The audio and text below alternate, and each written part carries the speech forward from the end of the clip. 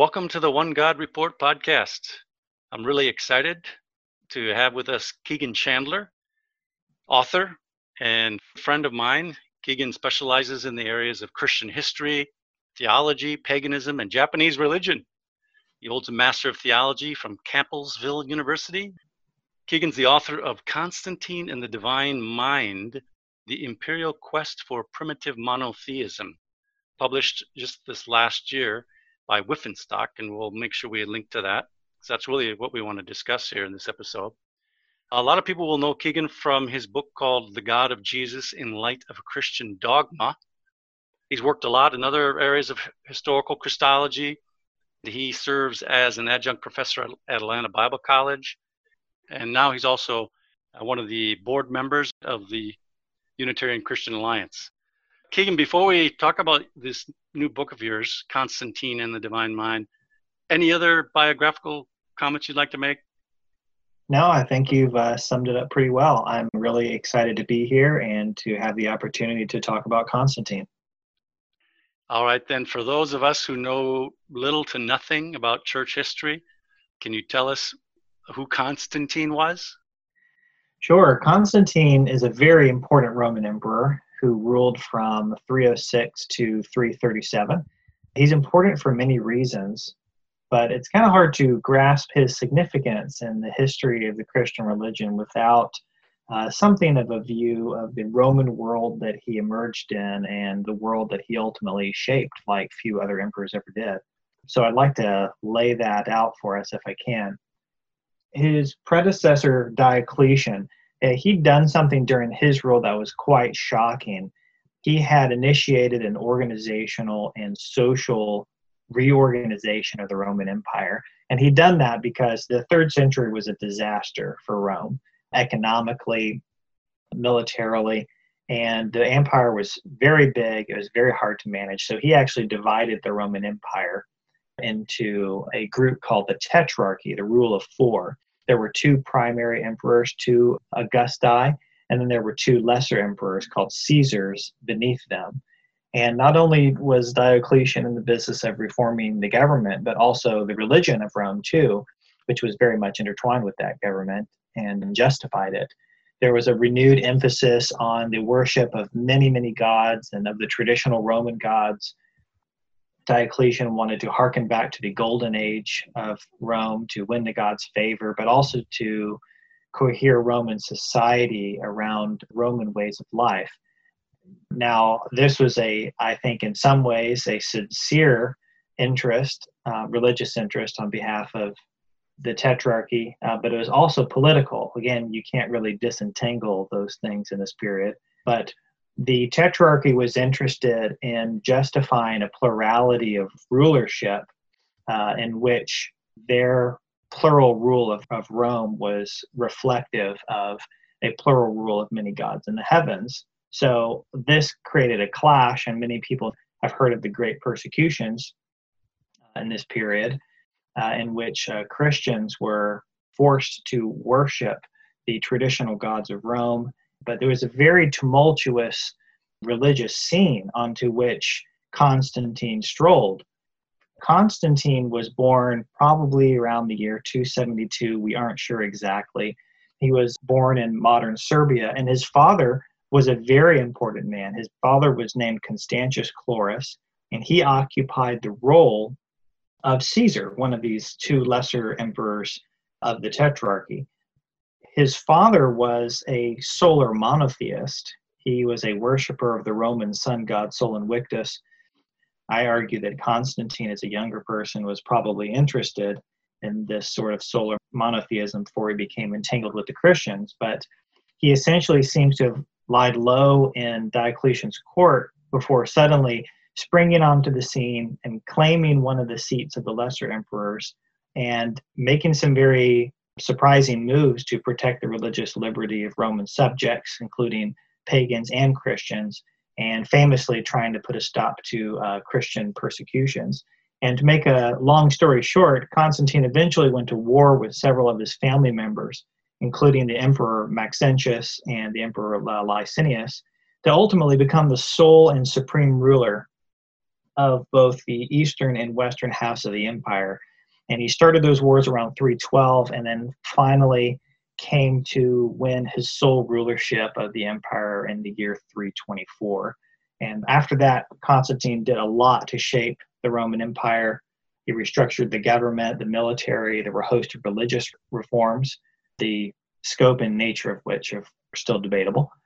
He's famous for moving the capital of the Roman Empire to Constantinople, which was a very big deal. It changed history forever. He was a really brilliant and imposing man, an incredible general. The question that we might be discussing today is whether or not he was a good religionist. Was he a good theologian or even a Christian? Those are not entirely questions of history, but very important questions, I think, for Protestants and for anybody who's interested in the history of Christianity and the history of the West. But he is very famous for his deep interest and an entanglement, if you will, with the Christian religion and for even making movements to resolve certain religious disputes as well. So his serious interest in Christianity is the primary focus in my book. The question that many people have been interested in, many Christians have been interested in, is as to whether or not he ever at any point truly converted to Christianity and what his reasons were for doing so. And so those are the twofold aims of my inquiry. Mm-hmm. Okay, so that's the reason that you decided to write this book, to continue the study of the genuineness of Constantine's Christian faith? Yeah, well, the reason I wrote this book is multifaceted. As a historian, I've long been interested in questions about Christian doctrine and how those ideas have developed over time and how they've been received or changed in different global contexts under different cultural pressures. These topics have always been deeply fascinating to me, being a Christian myself who's had to navigate through some similar questions during my own theological journey. Even more specifically, I'm also a Unitarian Christian, and I'm interested in the development historically of the doctrine of the Trinity and in the progress of Christology in the history of the church in general. And Constantine is so very pivotal in the history of Christian doctrine. You can't really begin to approach this development of the Christian doctrine of God without looking into him, not only because of the efforts that he made at the Council of Nicaea, which are very famous, but also his efforts to transform the Roman Empire into this Christian setting, which became the backdrop for the ecclesiastical and theological development of Christian religion in the following centuries.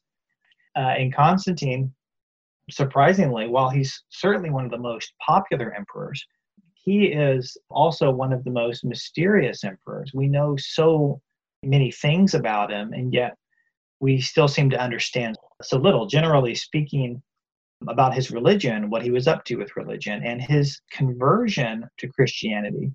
It seems to pose one of the greatest historical challenges and perhaps one of the most important for Christian debates over the route that the church ultimately took after his reign.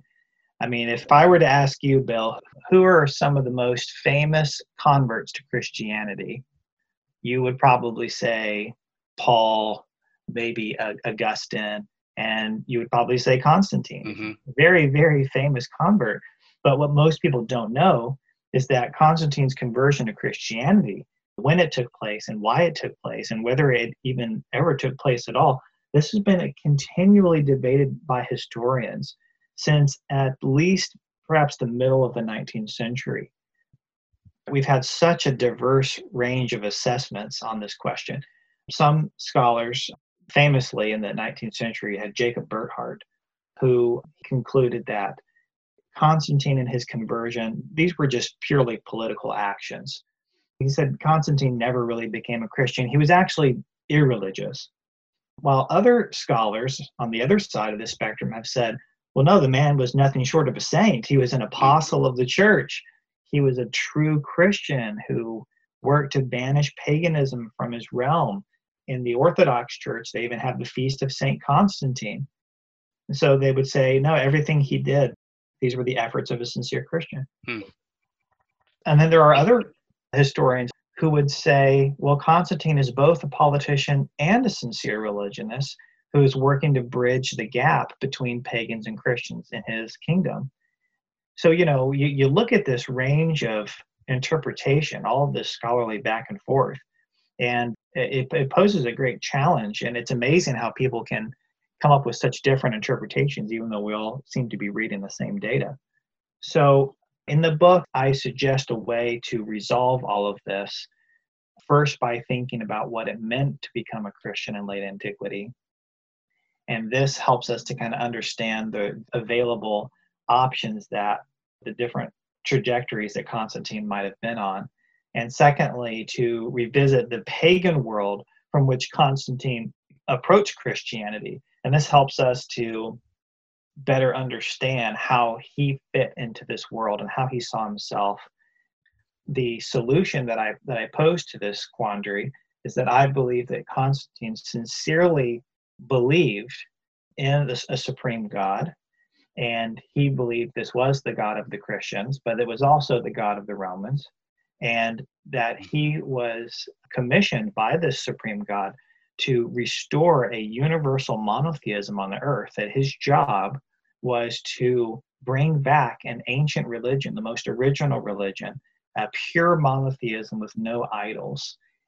He believed that this was something that both pagans and Christians could get on board with. So that's ultimately the meta-narrative, the framework through which I argue in the book we should read all the Constantinian evidence. And when we do that, it helps to resolve all of this scholarly back and forth. Mm-hmm. Okay, we'll get into some of those things in a little bit more detail as we go along here. I'll just say, Keegan, your book, Constantine, the subtitle is Constantine and the Divine Mind, the Imperial Quest for Primitive Monotheism.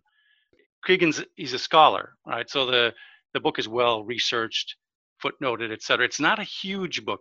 It's not daunting in that way. I think it's about 170 pages or so. So anybody that's interested in church history is going to naturally be interested in this, and we all should be. And especially Constantine, because he's going to wield that political power over the then known world. But let me ask you about your title. What do you mean when you say Constantine and the Divine Mind? What or who is the Divine Mind? Well, the full title is very important. Constantine and the Divine Mind, the Imperial Quest for Primitive Monotheism. As I mentioned just a few moments ago, my argument in the book is that Constantine was on a quest, and a very imperial one, backed by the full power of the Roman state, as you mentioned. And he is on a quest for monotheism, for the most original, most primitive version of man's religion. He's on a quest for the original one true God. And I believe that he calls this God the Divine Mind. And as I lay out in the book, this was a title that was current in pagan, in philosophical, and even in Christian circles. So this book is very much about Constantine's relationship with this one God, with this divine mind. But it's also about Constantine's own view and his own view of himself. There's a famous reference to the divine mind located on the Arch of Constantine, which was the construction was started in 312 to celebrate his victory, and it's there in Colosseum Valley, right next to the Colosseum. And this on this massive arch, it's covered in solar symbols of Sol Invictus and other pagan deities. And there's a massive central inscription, and it says, quod instinctu divinitatis mentis magnitudine, which people usually translate as with the inspiration of the divine and the greatness of mind. Now, some people argue that this divine mind, this divinity, that this is actually supposed to be the mind of Constantine, who was so wise and crafty as to outsmart his enemies and take power. But others have argued that this refers actually to a deity. I think that the flexibility actually may be deliberate here, given Constantine's penchant for Hermeticism, which is a philosophical Greco-Egyptian solar monotheism. In that religious view, mind is the vehicle for communion with the divine. And upon enlightenment, one's mind could become superhuman, if you will, once you realize the divinity in yourself. And it's well known that Constantine would dress himself in the raiment of the sun god in his official propaganda. So this quest for primitive monotheism, the question is this a quest truly appointed to him by God, the divine mind, or is this his own projection? Is the divine mind at play here really Constantine's? And I could go on about that, but that's it about the title. It's rather a richly layered book title, if I do say so, and one that I'm sure will fill with more meaning as people investigate the book. Mm-hmm. So you describe that Constantine, even before his association with Christianity, that he was a monotheist. What kind of monotheism was it, or who was his God, would you say? I think that's right. I think Constantine, before he could have ever been called a Christian, appears to have been a pagan monotheist. I'm not the only person to come to that conclusion. Pagan monotheism, that probably sounds kind of strange to many people. And I think that's the result of this paradigm in which in our minds, we've kind of pit Roman paganism and Christianity against each other around monotheism, right? Roman pagans worship many gods. Christians only worship one. We've kind of had this view, this kind of too black and white view. But contrary to popular belief, Christians were not necessarily persecuted by Rome simply because they only wanted to worship this God and not other ones, but it was mostly because of what they decided to do with monotheism. They believed that you should not worship the traditional deities alongside of worship of a supreme God, that those were incompatible. And that was seen definitely as a dangerous threat. Now, I argue that Constantine was one of many Romans who were not only interested in a supreme God and felt that worship of a supreme God was compatible with Roman traditions, but he was a Roman who thought that monotheism was actually a great unifier, that it could actually be shared by all peoples, and which at one point in human history had actually been shared by all peoples. This was a popular opinion to some degree. Jews, Christians, pagans, many great thinkers, even I argue the Apostle Paul, and perhaps we can talk about that later on as well. Many people had said that in ancient times, a pure monotheism with no idols had once been the original religion of mankind. And as I was researching all of this, I kept finding this recurring narrative. And I coined this phrase to describe it. I call it the decline of monotheism narrative. So Constantine was one of many people who believed a story that was something like this. Once upon a time, in an earlier golden age, there existed this pure monotheism with no idols. And because of this connection to the true God, God was pleased and he heaped all kinds of benefits and blessings on human beings. However, for various reasons, depending on the version of the story, things began to change and human beings turned away from the true God. They turned to idolatry. They started worshiping beasts and other men and other things. And soon monotheism was lost. It was obscured to some degree. And because of this, many people said that human relations deteriorated, human government deteriorated, all these horrible things. And the implication that I found in all of these stories was that if somebody could just reclaim this monotheism, well, then God would be happy again. And man could then return to this lost golden age that had been lost. Again, Jews, Christians, pagans can be found saying this. I actually see this directly in Romans chapter 1, where Paul says, although they knew God, who's the they there? Right? He's speaking to the Romans. So he's, I believe, speaking about their ancestors. Although they knew God, they exchanged him, right, for idols and for worship of all kinds of created things. And then Paul says that terrible things happened as a result, right? Man was given over to a depraved mind. So Paul wants us to return to that monotheism. And if we do that, then we'll get God's blessing. And so this kind of story that Paul is relating here in Romans chapter 1 is, in fact, I think, the meta-narrative that Constantine views his entire career through. It's within this story that he locates his own identity and his sense of purpose. And so I believe he was interested in these ideas, yes, before he ever could have even been argued that he was a Christian. He was a worshiper of the God of his father. So this was the sun god Sol Invictus. What is that word you're saying? Sol? Sol Sol is Invictus. solar, right? Yes, yes, and Sol. it's spelled Invictus, but you don't pronounce the V like that in Latin. And what But does it mean? it's the unconquerable sun, or the invincible sun, the Mm-hmm. unbeatable Invincible. sun. And many people are familiar with Constantine's coinage that he minted. He actually had a lot of propaganda, several medallions printed that had the image of the sun god with Sol wearing this radiant crown. If you see the crown that's, say, on the Statue of Liberty, that is a motif of a solar deity. And Constantine was famous for associating himself with this imagery as well. Now, some people get confused and they think, well, he must have thought that he was this god, that he is the sun god, or he is the supreme god. But I don't believe that that's the case. Just briefly, if you look at the religious propaganda of the Tetrarchy that we spoke about earlier, Diocletian, his kind of patron deity was Jupiter or Zeus. And he would dress himself up in his clothing, and he would put that on his propaganda and on his coinage. And his other co-emperor Maximian, his patron deity was Hercules. So you will get images of Maximian wearing the lion skin that Hercules was famous for wearing. This doesn't necessarily mean that they thought that they were these gods, but they are an embodiment of these gods in the sense that they're carrying out their will. I believe that Diocletian set himself up as the great restorer and reformer of Roman tradition back to the worship of the many gods of the Roman pantheon.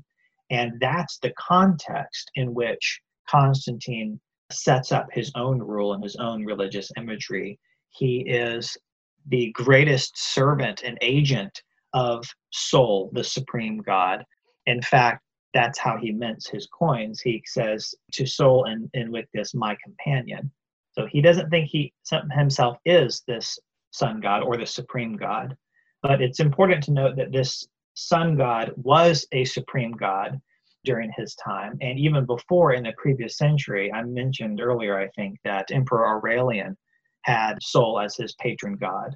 But the interesting thing about Roman solar monotheism or pagan monotheism was that it was typically much more, you could say, inclusive of other religious views.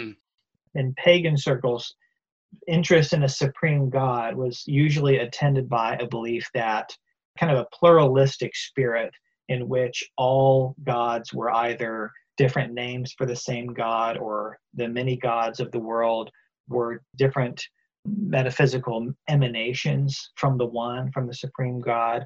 Whereas Christians and Jews, on the other hand, tended to be much more exclusive, if you will, about that. So I argue that Constantine was, around the time that he began to really take power, around 312, most people think he just immediately converted there on the spot and became a Christian. But I think that the evidence is more suggestive that he, like many people, was a Roman pagan interested in pluralism and harmonization, and that he had no problem seeing the Christian God and the Roman sun god as one and the same. Mm-hmm. Yeah, I can see what you mean when you say that there's a certain genuineness, let's call it that Constantine had, because he felt that the Roman Empire's problem stemmed from the wrong religious system, the multiple gods, so that now he is calling people back to a monotheism of some sort. And later on, we can get into the idea of him incorporating the monotheism of Christianity into his ideas of one God. Can I just ask you, Keegan, so the sun god, is that the Roman god Apollo? So Apollo, during that period, had already taken on solar characteristics, and much of the imagery is piloting a solar chariot. But there were many different versions of solar or light deities at that time, including Mithras, is a very popular one, the Greek god Helios. Apollo was certainly seen to be associated with the sun, and of course Sol. Mm-hmm. And I know as well, certain Egyptian pharaoh, he did the same kind of thing. He became a monotheist. Do they really think that the sun is the god, or is the sun itself a representation? Well, sun worship has been around for many, many centuries. You were referring to Akhenaten in the 14th century BC with his solar god Aten, who was a monotheistic god. But there is definitely an interesting confluence of Egyptian religion, Greek philosophy, and sun worship, which all finds itself bound up in this very fascinating way inside of Constantine's religious ideas. Mhm. Okay, so is the sun the god itself? Is the sun a representation? Do we know how they felt? It would depend on who you're speaking about. People have had different ideas about that since time immemorial. If you are a worshiper of Sol Invictus, then I'm going to say that no, you don't necessarily think that the sun is Sol Invictus. If you're a philosopher, if you're a Platonist, then you don't think that either. You think that it is representative of the good or the principle of the one from which other things emanate. Although there were certainly some pagan religionists who did worship the sun directly, and we do have some evidence of that, but that would not have been a very philosophical opinion. Okay. Now, Keegan, if you don't mind, I'd like to go to the Council of Nicaea, which is one of the reasons Constantine is famous. He'll preside over this council of bishops in 325 AD. Maybe before we do you want to say anything about how Constantine began to be exposed to, accept some form of Christianity? How is it that he begins to incorporate it? Yeah, it's a great question, and I deal at length with these questions in my book. But to put it simply, I think his involvement and his calling to Christianity is really wrapped up with his calling to the supreme God. Because again, I argue that especially at the beginning and the early stages of career, the sun god and the Christian God are one and the same. A lot of people get tripped up there because the traditional story is that in 312, just before the Battle of Milvian Bridge, where he's going to fight against Maxentius for control of Rome, the story, as reported by Eusebius and Lactantius, these Christian scholars, they reported that Constantine had some sort of vision in the sky, had a dream of Christ. Perhaps he saw some sort of a cross or some sort of other Christian-looking symbol. And from at that point, he quit being a pagan polytheist and became a Christian monotheist. And God delivered him and gave him the battle. And from that point forward in 312, he was a great Christian saint, progressively learning more and more, of course, but certainly a Christian, and some scholars have even argued an anti-pagan who went about banning and making life difficult for pagans. That is a traditional picture, and the picture that most people have in their mind when they think about the conversion of Constantine. But what's so interesting about that picture of his initial introduction to Christianity is how similar that story is to a story of another vision that he had 2 years earlier before Milvian Bridge in 310. This is at a time when he was most decidedly a pagan, and all people can agree on that. And in 310, we have a panegyrist who later writes of this very well-known experience of Constantine's. And he says this, he says, Constantine, you saw your Apollo accompanied by victory, and they offered you laurel crowns, each carrying an omen of 30 years of rule. And in another part, he says that he saw his own face in the god Apollo, which again was associated with the sun. So here's Constantine, he's a pagan, he sees his face in the visage of the sun god, and we can get into the question of what he actually saw. I go into that in the book. But what the sun god, the solar vision, is doing is it's promising him total rule, not simply, long life as one of the members of the Tetrarchy, but it's offering him total rule, which is interesting because there are other co-emperors around, including 2 emperors above him. And what we can see is that sole rule at that time must have been associated with monotheism. because the tetrarchic plural rule was definitely associated with a plurality of gods in the heavens. So already in the year 310, he's not only showing an interest in becoming the biggest dog on the block and ruling everything, he's interested in, well, he's a solar monotheist. This is one example of one piece of evidence. So this is the guy who eventually gets mixed up with Christianity. Now, what's interesting between this vision and the other Christian vision that he allegedly has in 312 is how similar they are. In both of them, he hears this voice, he sees this God or this divine figure who is offering him victory. It's very similar. And what's interesting is, when you talk about the vision of Constantine, we should really talk about the visions of Constantine. He's been called a very vision-prone emperor. And visions were supposed to be had by Roman emperors because emperors are supposed to be chosen and sanctioned by the gods. And so you are supposed to have this great and unparalleled connection to heaven. In fact, the panegyrists often reflect of Constantine. They'll say, Constantine, the divine mind chose you to have this special relationship with, but they've relegated our care to these lesser gods. But, you've got the inside track. You're this special guy. So this is the guy who says, I've got to restore the true religion. So what I see is, and I argue for this in great detail, that Constantine is looking around the Roman Empire. He's very practical. He's a very pragmatic man. And he wants to know which of these expressions of monotheism, because there were several, which of these is going to be the best means by which I can fulfill my duty to God and to resurrect this pure aniconic monotheism on the earth. And for a variety of reasons that we won't get into, the Christian religion seems like a really great vehicle for this program.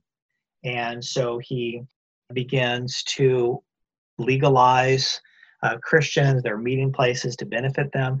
A lot of people know that Constantine granted freedom of religion to Christians, but what they don't know is in that exact edict, which is often called the Edict of Milan, which actually was jointly issued with Licinius, another co-emperor at that time who was not a Christian. They were affording rights to both pagans and Christians. They said nobody should be molested in the realm for their religious views. So he sees that the Christians are the ones who can help him to reestablish this true worship. And he begins to grant the Christians all sorts of immunities and special privileges. And maybe this picture will be helpful. I see Constantine envisioning a world in which the presence of this beam of light of true religion being offered up to God affords security and blessings for the state. And the absence of that beam of light, of that true worship, that right frequency gets changed or it gets interrupted by government or distractions, or if people get confused so that that beam of true religion offered up to God, if that frequency gets off, then disaster ensues. And we can see Constantine begins issuing decrees exempting Christian bishops from certain civic duties, as he says, so that their worship isn't interrupted. He wants the Christians to go and to teach the rest of the empire about true religion and how to worship God. And he thinks he is the one to do that right alongside of them. So for a variety of reasons, I think he finds Christianity a great kind of, they're like the horses for his solar chariot, if you will, that are going to pull his religious restoration program across the empire. And that eventually, I argue, would manifest in a decision to become a Christian much later in his life. But along the way, he does get entangled in Christian disputes. And I think you mentioned the Council of Nicaea. Yeah. We can get into that now. Let's. Why would Constantine ever get mixed up in something like the Council of Nicaea? Why did he call that? Well, again, you have to have the context. You have to have the background that I've hopefully clearly laid out, in which the Christians are supposed to be the ones, they're going to be the beacon on the hill. They're the beacon of light, teaching and guiding the empire towards true religion, towards monotheism. again, it's not the particulars of monotheism that matter, especially early on in his career. He is much less concerned with the particulars and more concerned with a harmonization of the empire's religions around monotheism.